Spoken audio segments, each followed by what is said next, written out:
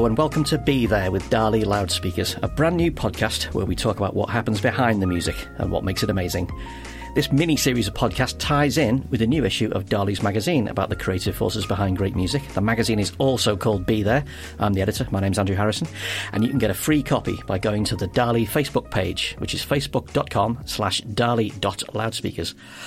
Dali are famous for making the finest loudspeakers available, with incredibly detailed sound and presence, all carefully built in Denmark, and it's all born from admiration of music.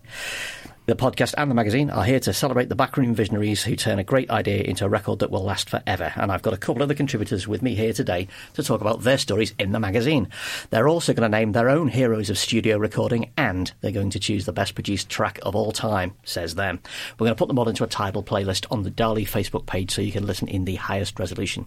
So let's meet our guests. Kate Hutchinson writes about music from all over the world for the New York Times, Songlines magazine and The Guardian. She DJs on Worldwide FM, and we are lucky to catch her because next month she's off to East Africa to go to the Nyege Nyege Festival in Uganda and then Nairobi, Tanzania and Malawi. Or at least that's the plan, isn't it, Kate? That is the rough plan. Whether that will actually materialise, who knows? Anything could happen. We only need to crowdfund a kind of rescue expedition somehow. It sounds like a fantastic tour. Where did your kind of love affair with African music come from? Where did it materialise? It actually came from a group of DJs that materialised into the group The Very Best. They recently did some work with Mumford and Sons, and they used to do this night called Secousse in West London, and that was the first place where I heard African sounds from across the continent mixed with very contemporary electro and bass, and it was ravey and it was really fun and it was very sweaty. Excellent, sounds good. You've written a fantastic piece for Be There about Analog Africa Records, which we're going to talk about a little bit later. It is a huge world, though. I mean, if you're a kind of a newbie, where's the best place to start? I think that the reissue labels like Analog Africa or Ostinato Records are a really good place to start in terms of looking at sort of lost and dusty old sounds that were once legendary in places like Somalia or Cape Verde and now have been lost. Fantastic. Well, to balance the slate, we also have the most metal man we could lay our hands on. Joel McIver is the author of the best-selling rock biography Justice for All, The Truth About Metallica, among many others. He writes for Metal Hammer, Classic Rock and Rolling Stone, and he's the co-author of Spider from Mars, My Life with David Bowie, with Woody Woodmansey of Bowie's first great band. And that's fitting because in Be There magazine he interviews Ken Scott, who co-produced Hunky Dory, Ziggy Stardust, Aladdin Sane and Pin-Ups for Bowie. Oh, and apparently Ken Scott also engineered a couple of little-known tunes called Hey Jude and Back in the US and SSR and things like that. Stuff you might have heard of. Welcome to the show, Joel. How are you doing? I'm doing very well. Thank you very much. We're going to talk about Ken Scott a bit later, but while we're on Bowie, what was it like writing with Woody Woodmansey? Woody's a really good guy, and the way we did it, I've done a few of these things where you work with someone on their autobiography, and the way we did it was we went to a pub for about 5 lunchtimes, long lunchtimes, and I just interviewed him about his life. Yeah. Got all that down in audio files, turned it into a book, and that was basically it, with a lot of editing, faffing around as well. Did you discover things that surprised you about what life as the drummer with the Spiders from Mars is like? Do you know, what we were trying to evoke was the small details of what it's like to share a house with David Bowie. Yeah. You know, there are the grand gestures, the gigs, the tours, all that stuff. But what I really wanted to portray was, you know, what happens when you walk downstairs and Bowie's making the tea. Yeah. What's it like when you go to the chip shop with David Bowie? So the book is stuffed full of those little funny things. Does Bowie do the dishes and things like that? All that stuff. Can Angie cook? And you can read that answer for yourself in the book. Fantastic. Woody is now touring with Tony Visconti in a supergroup called Holy Holy, who do Bowie songs from the 70s. Have you been to see them? Yeah, I have. They're amazing. Yeah. I saw them not long after Bowie died, so obviously emotions were high in the crowd, and they really deliver those songs amazingly. You are yourself a bass player. Did you want to jump on stage? Do you know, Tony Visconti's bass parts on The Man Who Sold the World are just insanely difficult, so the answer's no. Some of the later stuff maybe, but not that stuff. If you're going to make great records, it's important to be in the right place at the right time. And it's hard to imagine a better place or a better time than the one Ken Scott found himself in. He was 16 in 1964 when, fed up with school, he decided to write to recording studios. He wrote 10 letters to 10 studios, and within 9 days he started at AMI in London, which later became Abbey Road. A couple of months later he was working on side 2 of A Hard Day's Night by the Beatles, just like that. Ken Scott went on to work on a frankly ludicrous string of massive records, from Lady Madonna and Hey Jude through Bowie's Hunky Dory and Ziggy Stardust, and then Supertramp, Lou Reed and the Rolling Stones. And he also worked on the famous Coca-Cola ad, I'd Like to Buy the World a Coke. Joel, you interviewed Ken for or be there. This seems like the kind of thing that could never, ever happen again. I can't imagine a set of similar circumstances, no. I mean, the stars aligned there. The bands were all ready and primed to explode. He happened to be some kid who was just looking for a job, sent off a bunch of letters to record companies, and lo and behold, EMI took him up. And all those bands were ready to explore the heights of their creativity, so... Right place, right time. Yeah, absolutely. And this was when being a recording engineer and producer was sort of mutating from being a guy with a clipboard and a white coat into a guy who's not wearing a tie. He's one of the band kind of thing. He was there through that, kind of alongside George Martin as well, wasn't he? Yeah, it's bizarre. They literally wore white coats in the studio. As if it were a science lab. It's not very rock and roll, is it? No. Well, the job of a producer was to make sure the needles didn't go into the red, and that was it. Yeah, wasn't essentially. It? Yeah. So what did Ken Scott sort of do that hadn't been done before? Because he's in this amazingly fecund period. What did he pull off that hadn't been pulled off before? Well, believe it or not, he sat back and let the creatives work their magic. There had been a whole tradition of producers, these sort of stiff upper-lipped chaps in suits who were very, very certain that they knew what was right and that the creative artist did not. Ken's genius was to allow that talent to flourish. Yeah. He said specifically in the piece I wrote for you that he can't abide the kind of producer who's a sort of dictator in the studio and says, this is what you must do, this is the way it's always done. So his desire to be creative and experimental matched those of the bands themselves, and that, I think, is his innovation. What did he tell you about the sort of personalities of the Beatles? Because you're in, basically, the crucible of a whole new kind of music. Yeah. I mean, as I was saying to you before about Bowie making the tea, what you really want to hear is the small details, don't you? You don't necessarily need to know about the big, big stories. So he told me that the Beatles, during that period of time, 6 months, I think he said, they worked together on the White Album, They had the famous bust-up where Ringo walked out feeling underappreciated. But what he carefully explained to me for the magazine was that has subsequently been overinflated. It wasn't this giant bust-up. The band was not going to split. And the very nice detail was that when Ringo was enticed back into the studio, George had decked out one of the rooms with flowers and a big sign saying, welcome back. So, that's very George, that, isn't it? I think. I can't imagine John doing that, frankly. Yeah, the Bowie work is incredibly interesting, isn't it? I mean, the story is that, Ken wanted to move into production and he thought this was a low-risk enterprise. Yeah. Nobody would really notice. Just give it a go. So and Bowie wanted to produce and was kind of concerned that he couldn't do it. Yeah. So they just give it a go, and the result is Ziggy Stardust, Honky Dory, Pin-Ups. This string of incredible records. What a run of hits. Yeah, absolutely. Ken did talk about how Bowie was very kind of hands-off and actually seldom listened to the mixes afterwards. David found the people who were in his head. He didn't have to tell us what to do because we already knew what we wanted. So the idea that this visionary artist is just gathering musicians and saying, give it a go, see what you think, and would never do more than a couple of takes. So it ties in very much with what Bowie was trying to do. He had multiple talents, as we all know, at this point in his career. He wasn't only planning on being a successful musician. So that meant that his attention was all over the place. And when the band recorded a take, he trusted them to get it done correctly. So that meant that sometimes they didn't need a second take. Or if there was a mistake, as there famously is in the Gene Genie, Bowie was happy to let it stay in just because he wanted the feel to come through. He wanted the ambience and the big broad brushstrokes to come through. He wasn't finicky about details. Kate, do you get the canonisation of Bowie? Because he seems to have become now our guiding star for what music ought to be. Yeah, but I think it's interesting listening to you talk about his production process to sort of contrast him with Prince, who, I've always been more of a Prince girl, but he was definitely finicky and he would definitely obsess over certain sounds. And so, he obviously produced everything himself. And so that's a really interesting contrast to me, the sort of more free-flowing kind of, this is a sort of snapshot of time that Bowie was trying to create rather than this sort of slaving over the sort of, the particular mastering or the particular... But also there's the fact that the pace at which things were done in those days. I read somewhere, I can scarcely believe this, that Ziggy Stardust and Aladdin Sane were recorded something like 6 weeks apart from one another. Yeah, they basically occupied the same space of time and the same phase in Bowie's creativity. And now we're sort of well accustomed to an album takes 5 years to complete. And the idea that these two... one hesitates to say iconic, but you can probably use iconic in this context. They were recorded pretty much at the same time. But I think there's a lot of pressure now on artists to create something that's timeless, that's definitive, and to spend, all this time on it. And it can be very easy. I know that Tame Impala particularly has spoken out about, as a contemporary band, about the sort of hours that he's put into, and he can't stop finessing stuff. So I think it's really interesting that to have this other approach. Joel, you're a metal guy. So metal. So metal. Well, if listeners, if you could see Joel's amazing Celtic Frost T-shirt, you would know exactly where he's coming from. This is, Aladdin Sane in particular, is kind of the bridge of Bowie into that world of science fiction metal, isn't it? It is so loud and so kind of distorted. Oh, yeah. You know, you can argue a straight line between those early albums when he was really being raucous towards the metal that came up in the 80s, you know, a decade later.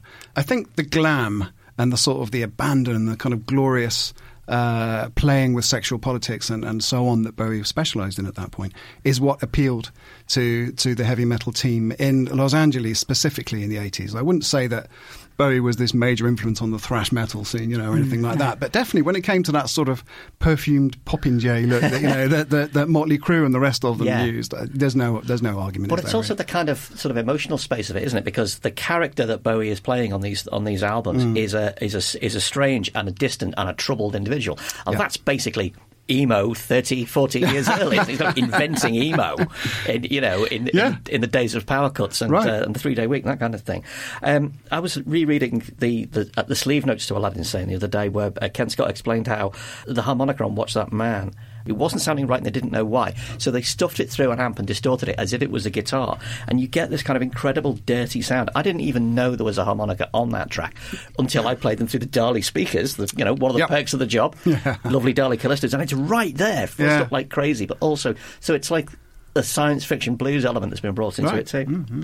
I've had another great quote from Ken talking about, you know, the fact that these things were done so quickly and the way that Bowie, every take was an actual capital P performance. He said, you have to understand that in Bowie's case, every take was a real performance, and it was astounding.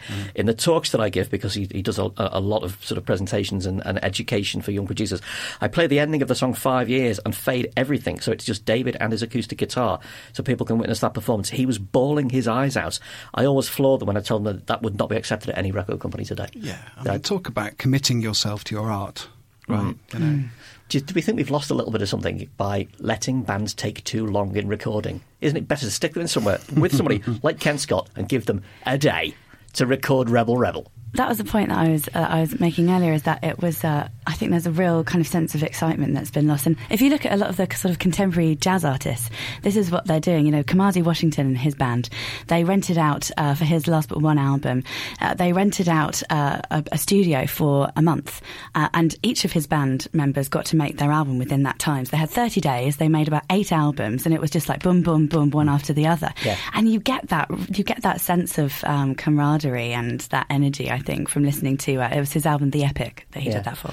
You often talk to bands who've been through the kind of giant recording process of, you know, we're going to book you into a residential studio for 3 months kind of thing, and then the kind of either they're off the big label or the budget goes and they're told you've got to go to somewhere like Toe Rag Studios and do it cheap and quickly, and they remember that it's exciting to do it like that, for all 4 of you or 5 of you to be playing at the same time.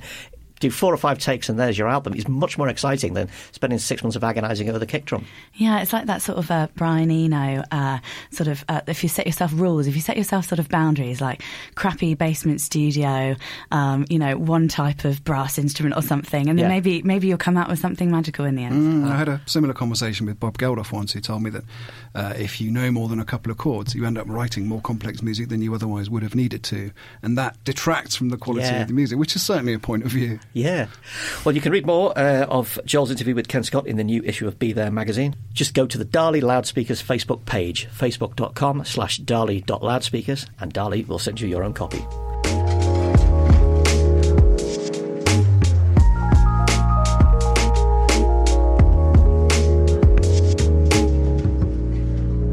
Okay, moving on. As I mentioned at the beginning, Be There is all about the hidden talent behind the music. So we're going to ask today's guests to nominate their heroes of studio recording, the people who make it more amazing than it was when it came in through the studio doors.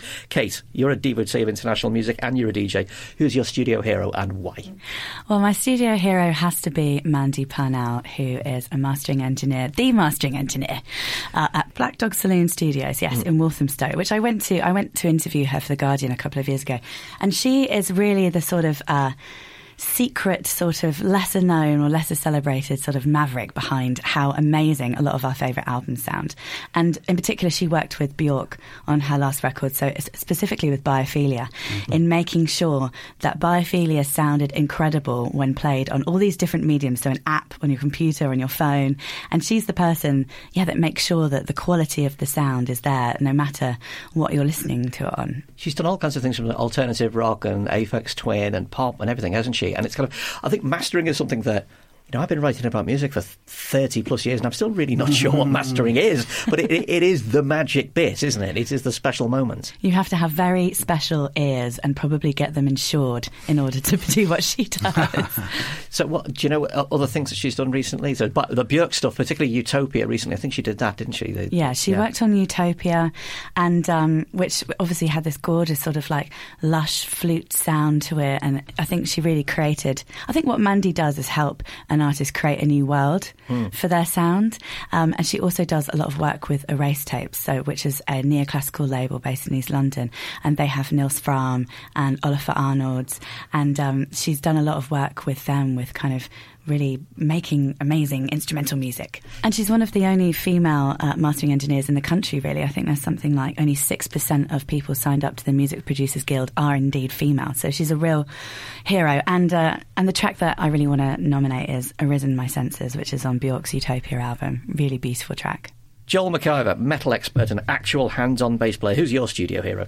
Well, there's a bunch of them, but I'm going to nominate an American bass player called Lee Sklar, who most of us will only have seen in the background of Phil Collins videos. He's this big bloke with a giant beard. I mean, it's a beard that goes down to his waist. He looks like Gandalf, if that's the reference point that helps. And, the bass player, I edit a magazine about bass players, and, quite often they're relegated to being the quiet ones of the band. But really, the bass, for me, has always been the special sauce, so to speak. And Lee has played on everything. He started out with James Taylor in the late 60s on those Apple records that he did. And he went on to tour with everyone. I mean, everyone. If you Google Lee Sklar, you'll see him. And he's this amazing bloke. You can call him up and have a chat. And he's ego-free. Loves talking about his beard because everyone asks him about that. He's the man. And what's the Lee Sklar track that ought to go on our playlist? I'm going to nominate Stratus, the song by Billy Cobham, on which Lee plays an amazing bass part that was subsequently sampled by Massive Attack. It's actually the first thing you hear on Blue Lines. This is do-do-do-do-do-do-do-do. After a little bit of ambient... Yeah, it is one of the great bass lines.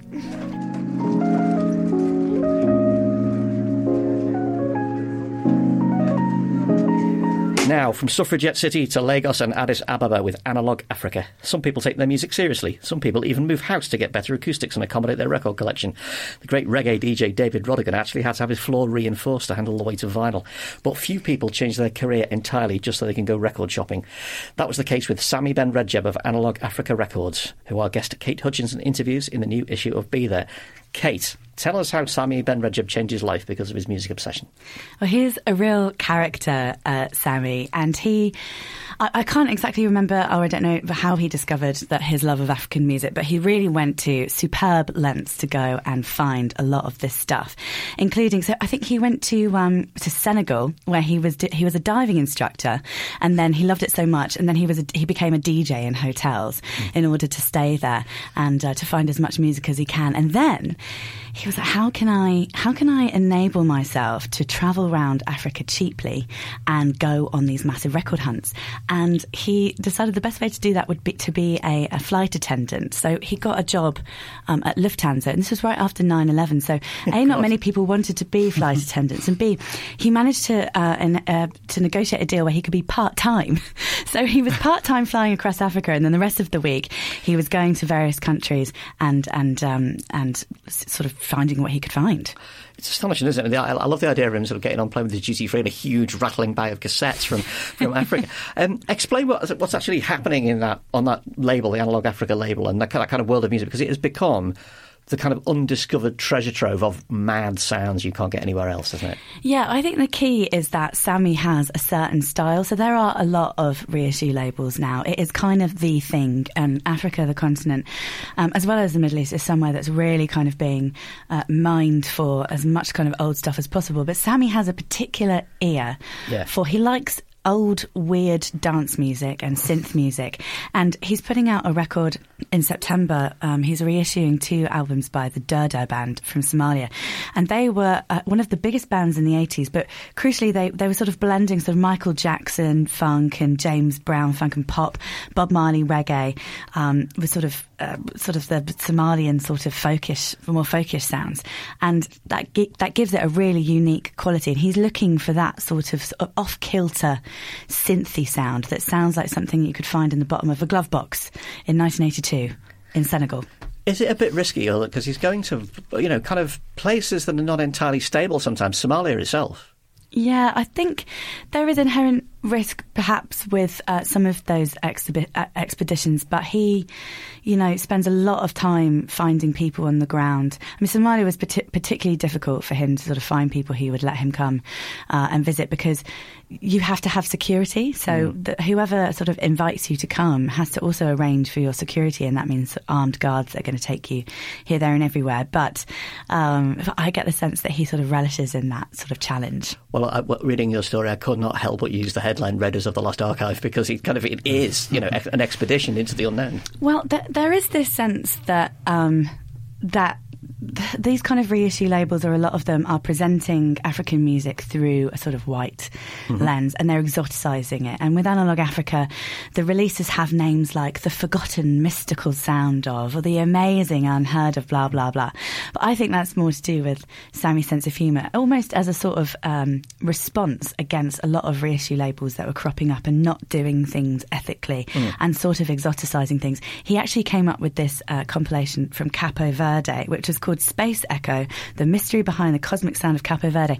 And he invented this story, which was basically that all these electronic equipment had washed up on the shore of Capo Verde in 1960, and lo and behold, this amazing new sound had emerged. And it was a total April Fool's joke. He completely made it up. But, we don't mind when the KLF do that. We're perfectly happy, so why not? Joel, a lot of hard rock and metal people have delved into African and Middle Eastern music, particularly Robert Plant. You've done much delving yourself? Oh, a little bit here and there. I think I mentioned earlier when we were talking about Afrobeat, my only real sort of experience of that music has been when I interviewed Fela Kuti's son, Femi Kuti, a few years ago, who was an amazing person, full of vision for the continent. We ended up not really talking about music, actually. We talked politics, as inevitably you would. Fantastic man. I walked away with my horizons expanded. Fantastic. Kate, if our listeners want to really get ahead of the game, which country should they be investigating next? What's the next one? I think it definitely has to be Somalia, or perhaps Sudan, actually. So Analog Africa, like I said, are reissuing these 2 albums by the Durdur Band. And also Ostinato Records have just put out an incredible record of sort of almost psychedelic music coming from Sudan. It's like psychedelic Christian music. Psychedelic Christian music, I'm in. But what I found is this is not, this is the wonderful thing of like something that you don't know a lot about, where you can wander into it. And this stuff was often made for cassette, wasn't it? It was made for it to be played not on the, high-end equipment of any kind, but when you play it on things like the Dali speakers, the Rubicons or something, you get to hear things in there. You are ushered into a completely different way of listening. You don't envisage a studio. You don't envisage a live band. It's hard to know what you envisage, but it's totally enveloping and absolutely fantastic. What would be the first Analog Africa album that a listener should buy? I really like the Afrobeat Airways compilations that have come out on Analog Africa, just because I think when we think of Afrobeat, we think of Fela Kuti, and actually there was so many other bands. There's a real rich kind of scene coming from there. And also I think that Analog Africa is really special because it goes some way to get out of this quote-unquote world music box. You think of music from Africa as being world music, when really it's just music from a different place around the world. Music from the world. It's music from the world. The world that we live in. OK, we're coming towards the end of the show, which means it's time for our guests to nail their colours to the mast. What is the greatest single piece of production in the world of music? Joel McIver, what are you choosing? Well, I'm going for If You Leave Me Now by Chicago, one of the cheesiest songs ever written. But it's so beautifully expansive. The frequency range that it covers is amazing, right down from Peter Cetera's enormous bass, all the way up to the super high falsetto vocals in the chorus. It's the most amazingly produced bit of music, and it makes me laugh because it's so kind of saccharine as well. But it's also, I mean, it was subsequently sampled by Lemon Jelly, I think, who kind of used that sort of very soft brass bit as a recurring thing. Yeah. And you realise that they more or less invented the orb very early. They more or less invented ambient house. And people might say cheesy, but actually, if you come to it cold, you come to it sort of without any of the baggage, you kind of think, actually, this is an amazing piece of recording. It really is. It's very hard to come to it without that critical baggage, though. I remember it was used in the film Three Kings, starring Ice Cube, who is pictured in the film laughing at it because it's so different to his sort of own oeuvre. But it stands up anyway, you know. Ice Cube, you're wrong. Kate Hutchinson, what are you choosing? Well, I'm not even really a drum and bass fan, but when you posed this question to me, the first thing that came to my mind was Inner City Life by Goldie from the album Timeless in 1995.